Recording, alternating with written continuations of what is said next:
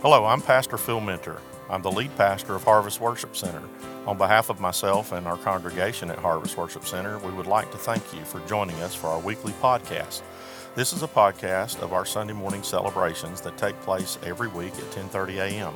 We would like to invite you to come and join us in person sometime. We are located at 456 4th Street in Tryon, Georgia. We now pray that you are blessed by the Word of God today. Thank you again, and we hope you will enjoy this week's message. If you would like more information about Harvest, please visit us on Facebook and Instagram or at our website at tryonhwc.com. All right, if you have your Bibles, turn with me to Luke 11. I'm going to be reading a few anchor verses out of this particular chapter today, and we're going to be moving forward into some thoughts on what is the essential things for a prayer life, the essential things we have to pray, to get a hold of God, to contact God, get a hold of heaven. A lot of times, who has ever been intimidated by prayer? Just some honesty in our midst today. I've been intimidated by prayer. What do I pray for? How do I pray? How do I approach God? And a lot of times, if we're not careful, we give up before we even start. Because we make prayer this enormous thing. As a matter of fact, we make it a chore, do we not? At times, we make prayer a chore. Well, if I'm a good Christian, then I got to pray. That's because we don't understand what prayer is. Prayer is communication with God. Prayer is talking with God, not just talking at God, but talking with God. Now, how many of you, do not raise your hand, you will have some trouble, and I don't feel like counseling all week, but it's a chore for you to talk to your spouse. Okay? If it's a chore to talk with your spouse, it's because you are approaching that, the relationship's broken. Okay? But when the relationship's right, it shouldn't be a chore to talk with your spouse. Amen? Shouldn't be a chore to talk with how many of you have ever had a friend and you just didn't want to talk to that friend? Why? Because the relationship's damaged. And if the relationship's damaged, you don't want to talk to that person. Well, I'm going to tell you something. God says, talk to me. I'm your heavenly Father. I want to communicate with you.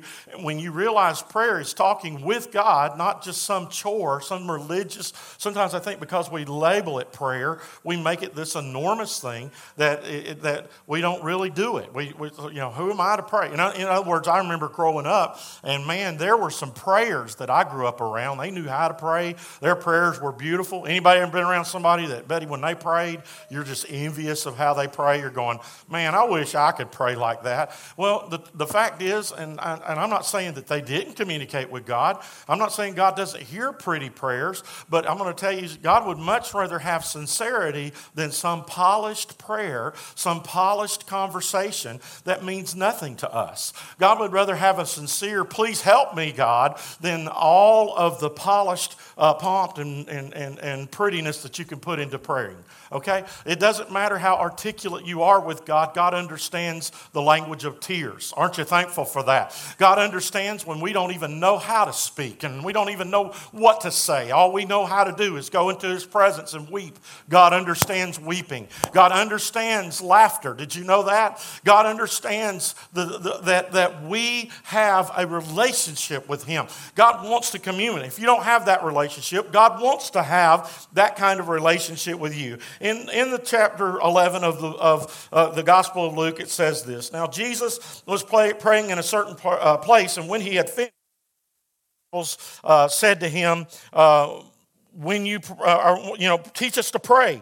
And Jesus said, when you pray, say this. Okay? And then He goes into the Lord's Prayer. He goes into what we have prayed a whole lot in our lifetime. We're taught that a lot. As kids, we're taught the Lord's Prayer. And the Lord's Prayer is a beautiful thing, but as I shared with you last week, it is more or less, it's a method of praying. It's not necessarily pray this way. He says, pray like this. This type of prayer. In other words, he began with our Father who art in heaven. What is he saying? He's acknowledging the address. He's getting the address right. He's saying, I'm not talking to just anybody. I'm talking to the God who dwells in heaven. I don't know about you today, but sometimes I don't need earth's advice. I need something greater than what earth can give me. I'm thankful for the friends I have, and I'm thankful I can call on them and I can talk with them about what's going on in my life. I'm thankful for my wife, that I can go to her her and I can talk to her about things going on in my life. But I'm going to tell you something. Sometimes Tina don't have the answers I need. Sometimes my friends don't have the answers I need. I need something divine. I don't know about you. I need to talk to somebody that's greater. I've shared this before and I'll share it again. Garth Brooks has friends in low places. I got friends in high places. How about you? I've got a friend that loves me more. Oh my goodness, he's closer than a brother. His name is Jesus. Oh, good gracious, somebody needs to get excited about that. You get to talk to heaven. Think about that. I don't want to hear what's going on in this earth. Sometimes I got to hear something differently. I got to hear a different perspective. I've got to talk to heaven. What is prayer? Prayer is communication with God. Prayer is not just talking at God, but talking with God. Somebody says, oh, when you talk with God, that creeps me out. It means he's talking to you. I don't want God to talk to me. I don't know about you, but I want God to talk to me. How does God talk to me? 95% of the time he talks to me through his word, his written word. And when I open this book and I look into the scriptures, he communes through his word what he wants to say to me. You say, I've never had God do that. Then ask God to do that. Amen. Ask God to do that. Ask God to say, Lord, open your word to me. And by the way, if you're stuck over in the left-hand side of the Bible, the Old Testament, and some of the books of the law, you might not find what you need as much as you will in the book of Psalms and in the New Testament. If you're starting out, read John. John is the apostle of love. Aren't you thankful for that? He's the apostle of love. Why? Because he was the beloved of the Lord. Not that God didn't love all his disciples, but he was the beloved of the Lord. Some say he is probably because he might have been the youngest disciple. I don't know where they exactly get that out of the Bible, but they say he was the youngest. And maybe that's the case. I do know this. Christ loved him. And so John writes from a perspective of a son who was loved by the Father. And I'm here to tell you, some of us, we need to start Look, I love that song they just sang, I am no longer a slave. Guess what? Some of us, we're still feeling like we've just been set free. God's ready for you in 2020 to move beyond the concept of being a sinner saved by grace and being a saint and a son. A saint and a daughter of Christ. Amen. Give me some water. Excuse me, sinuses. But God is so good to allow us to have the gift of prayer. Amen. Prayer is a wonderful gift that he has given to us. He could have looked at you and I and said, look, I'm going to appoint certain people and they're going to be the only ones I'll listen to. By the way, he did that. They were called the prophets and the priests. He said, those are the only ones that are going to ever hear from me, and they're going to do all the praying for you. As a matter of fact, you couldn't find forgiveness on your own back in the Old Testament day. You had to go to the priest. You had to go to them and you had to buy a sacrifice and offer a sacrifice and say, here, will you sacrifice this turtle dove for me? Will you sacrifice this lamb for me or this bull for me or this goat for me? Because I've done this and the law requires this. And the priest would go and make intercession for you. But aren't you thankful this morning? The Bible says that we have a high priest that is greater than any earthly priest that ever dwelt here. His name is Jesus. And the Bible says he sits at the right hand of the Father. He ever makes intercession for you and I. So when I pray in the name of Jesus and I ask in the name of Jesus, Jesus looks at the Father and says, do you hear my son? Do you hear my daughter? Do you hear them, Father? Do you hear them calling on you? Amen. The Bible says, for we are joint heirs with Christ Jesus. We have a joint inheritance with him. I have been grafted in. I have been adopted into the family of God. I'm here to tell you, if you're saved this morning, you have the ear of heaven bent towards you. Do you understand me this morning? God is listening to hear your voice this morning. God is listening to hear your prayer this morning. And that, more than listening, he's ready to move in your behalf. Now, when he moves in your behalf, he will move the way a good father will. He'll give you what's best for you, not necessarily what you think's best for you. Amen? Anybody ever have God answer a prayer and it was totally opposite of the way they asked, but it was the right way? Amen. He does that for me all the time. Lord, we need to get there. Let's go this way. God says, no, we're going to take the scenic route. Well, I don't like the scenic route. Yeah, but if you don't take the scenic route, you'll never see the glory and the majesty of what I have for you. Amen? Some of us, we're wanting a quick trip to where God wants us to be in 2020, and God's saying there's no quick trip to it. You need to get out and just understand that walking with me may take you around the long way, but there's a purpose in the long way. Amen? That's for somebody here this morning. Romans 8:15 says, "For you did not receive the spirit of slavery to fall back into fear, but you have received the spirit of adoption as sons, by whom we cry, Abba, Father." You are not a slave anymore. I don't know about you, but you need to wake up this morning and realize I am no longer prisoners to the things of the past. I am free by the blood of Jesus. I've been set free. I am adopted into the family of God, and I'm crying out, Abba, Jesus, Father in heaven, I need you. Does Jesus care about the stuff you care about? You better believe he does. As a matter of fact, he's touched by those things that you're touched by. I am so thankful. By the way, I just got a text by text. I don't know how many relays, but Austin was able to lift his leg up just a little bit ago. Amen. Can y'all, really? That's all God gets? That's all God gets? Come on, church. Praise the Lord. He's a God that heals. Number two, we've got to become more thankful about what God has given us and not what we think we ought to have. A heartfelt thanks is always welcomed. Amen? A heartfelt thanks. How many of you have ever said, no thanks needed to somebody, but you really appreciated when they did? God loves to be loves to be a thankful heart and us to give thanks for what we have. Like any parent. Amen? All right, we just got through Christmas. All right, like any parent, we would love to hear a thank you. Amen? Really? I'm the only one? I like thank yous. I like to see some appreciation in what I do for people. Don't you? No, I don't go expecting it, but it's nice to get it. Amen. Do you realize your God in heaven loves it when you begin to thank him? And maybe if we would spend the first part of our prayer thanking God for what he's already done, there's no telling what he would do in return. Now let me ask you, how many of you, when somebody's really thankful, it makes you want to do more for them?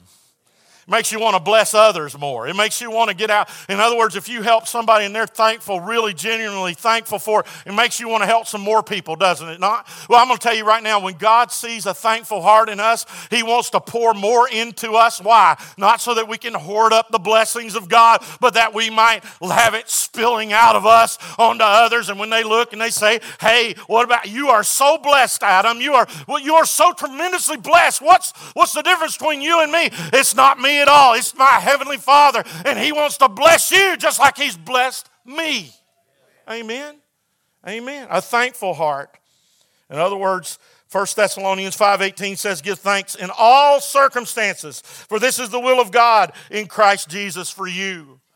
In other words, be thankful even when things aren't going your way. Be thankful even when you don't get what you think you deserve or you don't. Look, sometimes somebody told me once, they looked at me and they come to me and said, I want you to pray. I'm interviewing for a higher position at work and I really want this job. It would bless my family. It would tremendously. And then the last thing they said, and I got a little tickled, is and it also bless the church because my tithes will be better.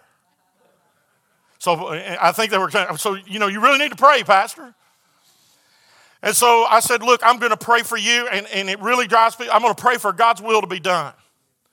Look, sometimes we can get what we want, and it's not what we wanted in first place. In other words, look, this is what happened. So they get passed by for the job. Somebody else gets hired instead of them. They're upset at God. They're upset. And they said, I just thought for sure. And they come to me about it. And they said, did you pray? Yeah, I prayed. Well, it didn't happen. And my words to them was because God's got something else in store. If he said no, he's got a right reason to say no. Because guess what? God sees further down the road than you and I see. Amen. How many of you can tell what's going to happen when you leave this room? How many of you know what I'm fixing to say next? Not unless you got a copy of my notes, you don't. No. Life is unpredictable, but I'm here to tell you God sees what's going to happen. Well, He knows what I'm going to say next. I hope He does, because I hope He's giving it to me. He knows what I'm going to say next. He knows what you're going to do next. He knows what you're going to do when you leave this room. He knows what's going to happen tomorrow. He knows what's going to happen next week. He knows what's going to happen in July of this year. He knows what's going to happen by the end of this year. He knows what's going to happen. Somebody says, oh, I just don't understand what's going on in this world. What's going to happen in the Middle East? I've got news for you. It's going to happen the way God ordains it to happen. Something's going to happen because prophecy's going to be fulfilled and God is going to come back. Listen to me, folks. Jesus is coming and you better be ready. Now, I remember as a young person thinking, when my dad would preach that, I'd get real nervous. It was like, I want Jesus to come back, but I want to live a little bit first. Because, heaven's such a torturous place, evidently. Anybody think that way back when I was a young person? I'm glad Jesus come back, just maybe after I've raised my family. After I've experienced a little bit of life, then Jesus can come back. I got news for you. If Jesus comes back right now, there's not one of us that will look him in the eye and say, really? You couldn't have waited till I was married or waited till I had children? And we're going to look and we're going to fall on our knees and we're going to be so thankful and we're going to embrace him because we're going to not even really care about this life anymore because it's going to be about the life that we are living in Christ Jesus. I'm here to tell you Jesus is coming. Are you ready to meet him? Are you ready? Are you prepared in your heart? I don't know. I feel God kind of shifting some things this morning. I feel like there's some folks here that aren't ready to meet Jesus. If you were to die right now, you would not go to heaven. And you say, well, I'm not sure. Well, I'm here to tell you the Bible says we can be assured of our salvation. We can know that we know that we know that we're going to heaven. We can be assured of that today. And if you're uncertain of that today, I'm here to tell you, you don't need to leave this place without that blessed assurance, amen, in your life. I am not selling you fire insurance. I'm selling you assurance. And there's a difference. I'm not out to buy a fire insurance policy so I can escape hell. I want that blessed assurance. Don't you love that old song, Blessed Assurance? Jesus is mine. He's mine. He's in my life. He's staying in my life. My destination is heaven. My destination is home. 1 Thessalonians says, give thanks in all circumstances. Everything you face, good, bad, amen. Thank God for what he is doing, and God will hear you. Ask for the will of God to be done in your life. 1 John 5:14 says, and this is the confidence that we have toward him, that if we ask anything according to his will, he hears us. According to his will. You say, well, God's not answering my prayer. Are you praying his will be done? Are you praying his will be done? Yeah, well, his will should be to make me happy. Really? Well, I'm going to tell you something. If his will was to be your will, then we would be in a mess because guess what? Jesus' will was not to die on the cross. If you say it is, then you need to read your Bible. Go back to Gethsemane where he prayed 3 times, Father, let this cup pass from me. 3 different prayers to the point of agony, to the point where the Bible says the sweat became as great drops of blood. He agonized with the Father, but he ended each and every time he prayed for the cup to pass. He said, nevertheless. Aren't you thankful for that word in the New Testament? Aren't you thankful for that word in the Garden of Gethsemane? Nevertheless, not my will, but your will be done. I'm here to tell you, where was the victory over sin and death won? Ultimately, yes, finalized on the cross. I understand that, but if Jesus had not prayed the will of the Father to be done over the will of his earthly flesh, we would still be in a mess. We would still be in need of a Savior, but I'm here to tell you, in Gethsemane, he prayed 3 times, and his will submitted to the will of the Father, and he went to the cross, and he died for you and I, that we might be set free. Oh, pray the will of the Father, and you'll see your life set free. Not my will. Not my will. Too many of us, we want our will to be done. We live in a generation where it's our way or the highway. Amen? If we don't like it, we quit. We don't like it, we move on. We just do it and we'll find something else. I'm here to tell you, God is looking for some stubborn faith in some of us. What is stubborn faith? Stubborn faith isn't holding on till I get what I want. Stubborn faith is holding on till God's will is formed out and worked out and fleshed out in my life. I want to hold on till I see the will of God. Amen? I'm here to tell you there's been a lot of time. If I had my way, we'd have already been in a new church. Let's see, I moved here in 1999 of August, in December of 99. If I'd had my way. Come on, church. If I'd have had my way, we've already been in a new church instantly, quickly. But I'm here to tell you one thing. I have faith that the plan of God, and look, I didn't want a new building to have a new building. I want a new building so we can reach more souls. Do you hear what I'm saying? I don't care how polished. I don't care how pretty. We need something that we can reach this harvest. Amen. Sometimes I ride by where the Lord has blessed us and given us, and you know what I see there? I see giant silos sitting there in my spirit. What are you talking about? Silos, where you store the harvest, where you store the grain. Oh God, help us to reach the harvest this year. I want His will to be done to do that. Do you have stubborn faith? Amen. Do you have stubborn faith? The Lord's Prayer is not only one place that Jesus models this, but He models it in Gethsemane. Amen. Also in Galatians. I want you to look at this verse. This is great. Galatians 1, verse 9. Galatians 1, verse 9 says this. And so, from the day we heard, we have not ceased to pray for you, asking that you may be filled with knowledge of His will in all spiritual wisdom and understanding. Whose will? His will. His will. Some of us, we've been praying our will for too long. We need to start praying His will be done. And guess what? When we begin to line our will up with the will of God, great things will begin to happen. But when we want it our way, and we're like, the only way I'll know it's God if it happens my way, then guess what? You're going to be there a while. But when you start, in other words, how many of you, I've prayed for people to get saved, and I've asked them, Lord, you got to do it, you got to do it, you got to do it. And the Lord used something totally different. Matter of fact, I went to college with a young man. You know how I'll tell this story first. I have a cousin. You know where he got saved? At an AC/DC concert.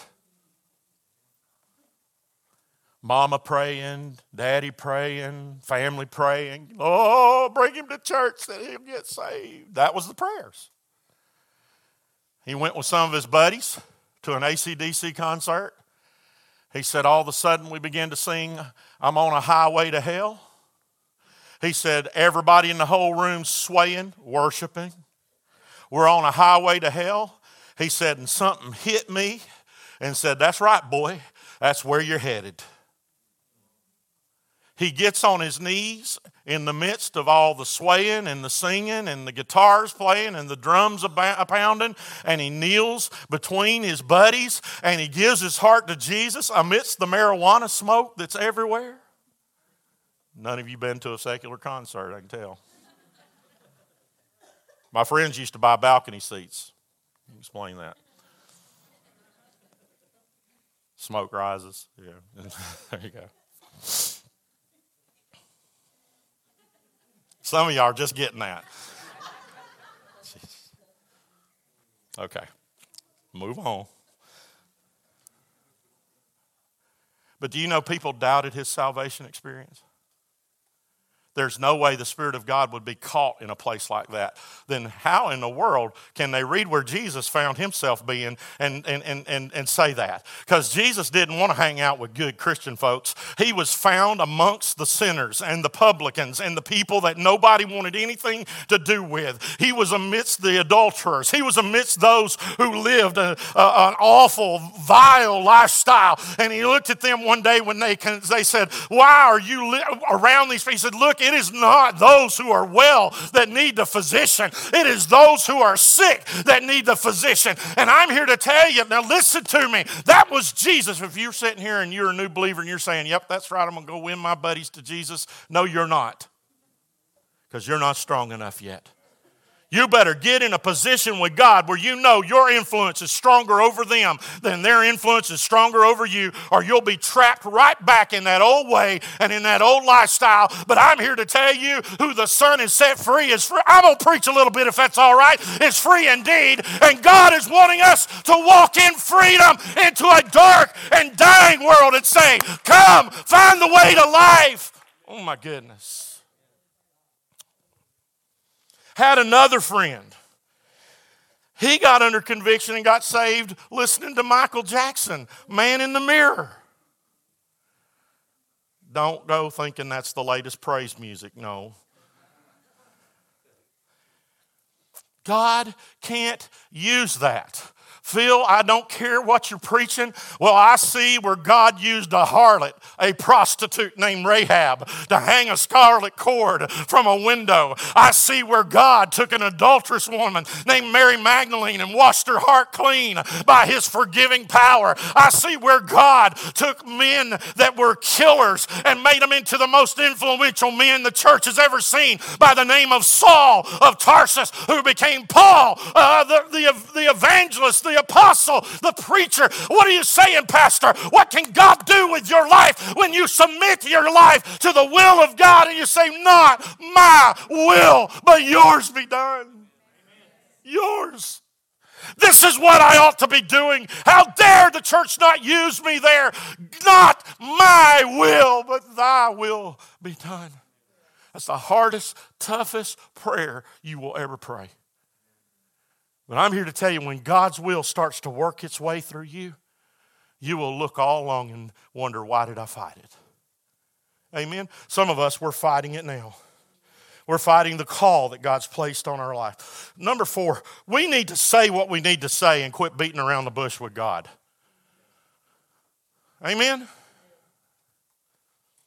You ever had your kids hint about something? Now, some kids are bold. They just say, I want it. Okay? But you ever had kids hint around? Man, this is really nice. So-and-so's got one of these, Dad. You know, it really don't cost that much. Did you see how much it costs, Dad? Yeah, I have the money to buy it, but you don't. You know, just kidding. What do you say? Listen to me, church. Why are we hinting with the one who knows anyway? Be direct with God about what you need to say. Amen? Talk to him the way you need to talk to him. Yes, that's not losing. You say, well, I want to respect him. In Jesus' time, bread was the staple. Did you know that? In other words, bread represents a lot of things in the Bible, but without bread, you died. Okay, you were going to die. So bread was the staple. So when he speaks of bread in the Lord's Prayer, what is he saying? He's saying this is one of the most basic needs of your life, and God will provide it. Do you realize God will provide the basic needs in your life? You need to tell him what you need. Amen? Now, God may not need you to have the gold package, the dish TV, or whatever they got. Come on. But God will give you bread if you ask it. How do you know that, Pastor? Because the psalmist said, I have never seen the righteous forsaken or their seed begging for bread. What's it? Let's break it in modern terms. He says, I've never seen, the word righteous means obedient. That's one of those other holy words that we kind of disclose. I can't be righteous. Righteousness means obedience. That's what that word means. He says, I've never seen the obedient forsaken or their children begging for bread. If you need something from God, ask him, and if it's a need, he will meet your needs. Amen? For he supplies all of our needs according to what? His riches and glory in who? Christ Jesus. In Christ Jesus. For everything is what? Yes and amen. I'm here to tell you God is ready to supply what you need. Anybody ever had to talk with anybody about needs and wants? Okay. How many of you have some wants? Come on. Oh, don't even. Come on, every hand should be up. You want some stuff. Everybody likes stuff. How many of you have got needs? Everybody should have needs in this room. Yeah, you need air. You need a house. You need a place to live, shelter. You need food. You need clothing. You need a way to get that. And I'm just going to say this. If you're needing something and God opens the door, like one person came to me once and says, you know what, we really need extra money. I want you to pray the Lord would give me extra money and help my family. I said, well, let's pray that together because God will supply our needs. All of a sudden, he gets put on overtime. And about 3 weeks into the overtime, he's complaining about the overtime. He comes to me and he says, man, I hate all this overtime. I was like, well, you asked for it. No, I didn't. They just told us we had to work it. I said, no, you asked for it. No, I didn't, Pastor. I never asked for the overtime. I know what I did. No, you asked God to supply your needs. And he opened the means to do that. I think sometimes we think that God's our fairy godmother. Bling. Lord, just turn that pumpkin into a brand new truck. God says, no, but I'll give you some overtime, save a down payment, and maybe be able to get you something reasonable to drive. Why? Because I don't think God wants us to make our heaven on this earth. Amen? I don't think he's against you having a good life on this earth, but I don't think he wants you to make your heaven on this earth. Amen? How many of those mature folks in our church would say, you know what, the older I get, the more I have my eyes on heaven. The more I have my eyes on what's there, not here. Amen? Sister Doris's husband, Larry Gillen, it used to bother me when he would say it because we would just be doing nothing. I mean, just working here at the church, and he'd look over me and he'd go, you know, sometimes, Pastor, I just want to go to heaven right now. I was like, well, can we finish painting the wall? You know, he truly had a heart sickness for heaven. Homesickness. I pray in 2020 we'll develop a homesickness for heaven in this church. No, not that we're so focused on going there that we forget what we're supposed to do here, but that we are so in love with the idea of what heaven offers and what heaven will bring that we will not let one opportunity to reach someone, to share the truth of Jesus with someone, we won't let it slip by us. And if we do let it slip by us, we'll run back to him and say, oh, let me tell you about someone who loves you. Let me tell you about someone who died for you. Let me tell you about heaven.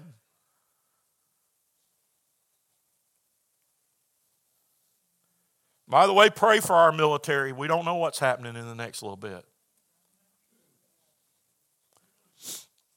But there's trouble. There's trouble. 1 Peter 5, 6 and 7 says this. Humble yourselves, therefore, under the mighty hand of God, so that at the proper time he may exalt you. Somebody look at somebody and say, at the proper time. Casting all your cares, anxiety on him, because he cares for you. Who has some anxiety in the church? Wow, all y'all on your medicine. I have some. Anybody anxious for this year a little bit? Thank you. There's a few more hands going up. Why is it always the younger ones first? Who's a little anxious? Come on. There's a little bit of anxiousness in you. Let me just share something with you. We got to take all of that and we got to cast it upon him because he cares for us. We got to take all our cares, all our worries, and we got to put it at the feet of Jesus. And look, that word casting, or that phrase, it means reckless abandonment. As if, how many of you walk in the room sometimes and you take your jacket off and you just throw it on the couch or you just throw it on a chair? Come on, you just cast it. You don't even look. Jesus says, cast. Come on, everybody. Cast your cares, your anxieties. Just lay it at my feet and go on about your life because I got your back. I'm walking with you through this thing. You're not forsaken for one moment. You may not, listen, one of the greatest stories, and I'm going to close here, one of the greatest stories in the Bible, and you got to go two places to find it. You got to go to two different accounts. You got to go to Matthew and you got to go to John to find it. But you find Jesus puts the disciples in a boat and he sends them on their way to the other side of the lake, and he doesn't get in the boat with them. He says, you go, and he literally forcefully puts the disciples on a boat, and they start rowing to the other side while Jesus stays and dismisses the crowd because he had done a great miracle, and the crowd said, we're going to make him king right now because he fed us. So Jesus says, this isn't the time for that. You go on, I'm going to take care of the crowd. Jesus dismisses the crowd. And then all of a sudden we have the wonderful story that some of us haven't read since children's church or Sunday school, where all of a sudden the Bible says out of nowhere a furious storm arises, a great wind. And all of a sudden the disciples, their boat keeps filling up with water. Now, you get in a little bit of a storm, you're going to be okay, but when the boat starts to sink, you're going to get a little concerned. But I want to remind you something. God is not a liar, and if God says go to the other side of the lake, you're going to make it to the other side of the lake. And if you prayed one way and you're saying, God, you sent me here, you placed me here, and I see the destination. You see, you got to understand the Galilee is not that big. It's a lake. I see the destination, but the Bible says they fought against a contrary wind. Anybody ever felt that way? You're trying to obey God, but everything contradicts. You're trying to get your family in church. Everything says stay home. You're trying to get involved. Everything says just keep your distance. You're trying your best to be a godly family, and everything's fighting against it. You ever felt that way? You're trying to make ends meet, but everything keeps blowing against you, a contrary wind. You're trying to live healthier, and everything just seems to keep going down instead of getting better. The Bible says that they toiled into the night fighting against the wind. And then if you read Matthew's account, then Jesus came walking on the water. But if you flip over to John, you'll find something different. For the Bible says that he went onto a mountain alone to pray. And he saw them being toiled in the midst of the sea. And he went to them. What are you saying, Pastor? Though they could not see him, he never lost sight of them. Though the storm clouded their vision, though the waves of fear tumbled over the top of the boat, Jesus never took his eyes off them. And he's not taking his eyes off of you either. Will you stand?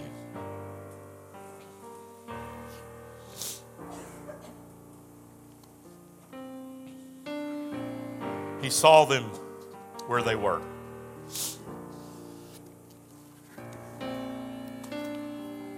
He sees you where you're at. He sees your life. And if you feel like you're about to go under and you think, where's Jesus? He's nowhere to be seen. He's never taken his eyes off of you.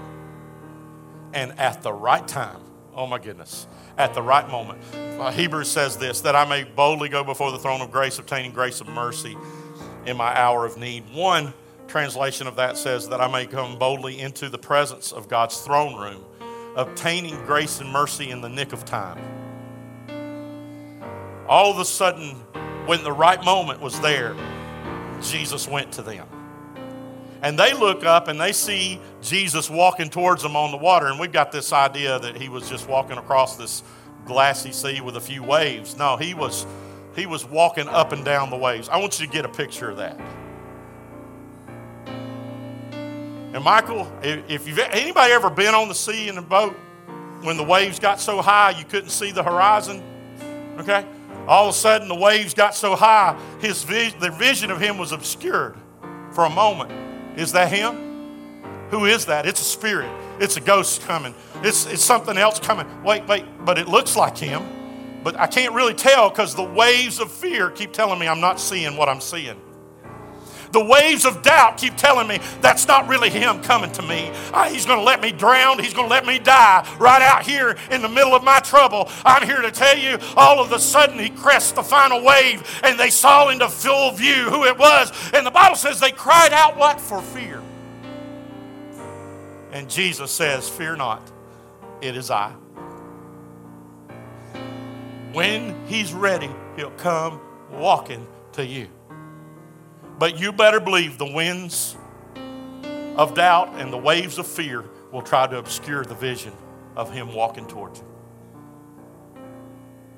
But you got to understand something. Jesus has never been late for any appointment. He's always right on time. 2 ways I want to do this morning.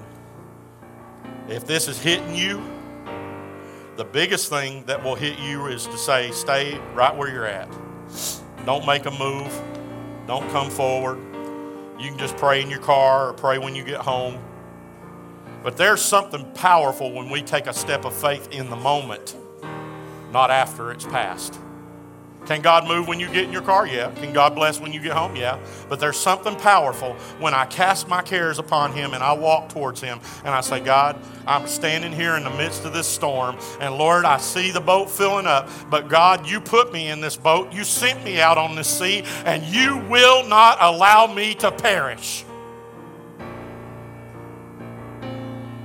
If that's you and this is hitting you, then I want you to make your way to this altar right now and find a place to pray. And I'm going to tell you, somebody needs to move.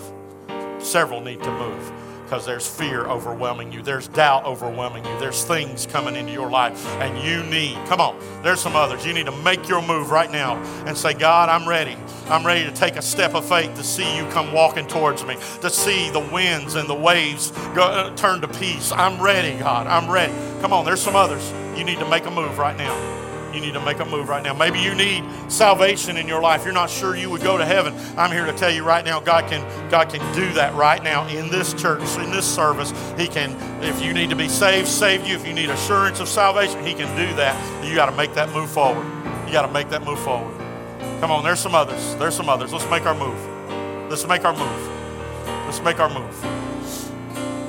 Come on, there's others. I'm telling you, some of us, we're paralyzed with fear right now. We're paralyzed with doubt right now. We're paralyzed by anxiety and fear of what's going to happen. I'm here to tell you, God's got your tomorrow, but you got to come and let him have you.